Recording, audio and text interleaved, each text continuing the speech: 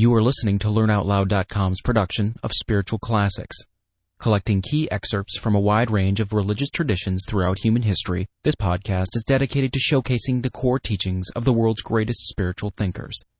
For more inspirational and educational resources, please visit our website at www.learnoutloud.com. Religion. And an old priest said, "Speak to us of religion." And he said, "Have I spoken this day of aught else? Is not religion all deeds and all reflection? And that which is neither deed nor reflection, but a wonder and a surprise ever springing in the soul, even while the hands hew the stone or tin the loom? Who can separate his faith from his actions, or his belief from his occupations? Who can spread his hours before him, saying, this for God and this for myself, this for my soul and this for my other body? All your hours are wings that beat through space from self to self. He who wears his morality but as his best garment were better naked.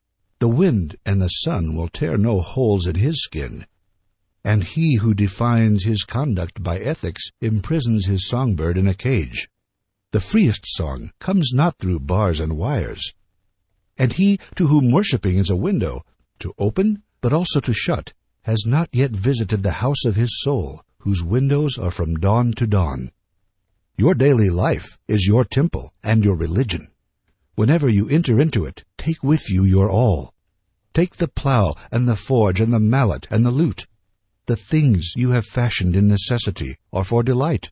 For in reverie you cannot rise above your achievements, nor fall lower than your failures. And take with you all men, for in adoration you cannot fly higher than their hopes, nor humble yourself lower than their despair. And if you would know God, be not therefore a solver of riddles. Rather, look about you, and you shall see him playing with your children. And look into space. You shall see him walking in the cloud, outstretching his arms in the lightning, and descending in rain. You shall see him smiling in flowers, then rising, and waving his hands in trees.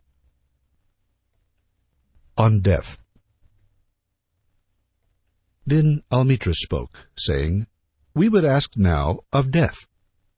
And he said, "You would know the secret of death. But how shall you find it unless you seek it in the heart of life? The owl, whose night-bound eyes are blind unto the day, cannot unveil the mystery of light. If you would indeed behold the spirit of death, open your heart wide unto the body of life. For life and death are one, even as the river and the sea are one. In the depth of your hopes and desires lies your silent knowledge of the beyond, and like seeds dreaming beneath the snow, your heart dreams of spring. Trust the dreams, for in them is hidden the gate to eternity. Your fear of death is but the trembling of the shepherd when he stands before the king whose hand is to be laid upon him in honor. Is the shepherd not joyful beneath his trembling, that he shall wear the mark of the king? Yet is he not more mindful of his trembling? For what is it to die, but to stand naked in the wind and melt into the sun? And what is to cease breathing, but to free the breath from its restless tides, that it may rise and expand and seek God unencumbered?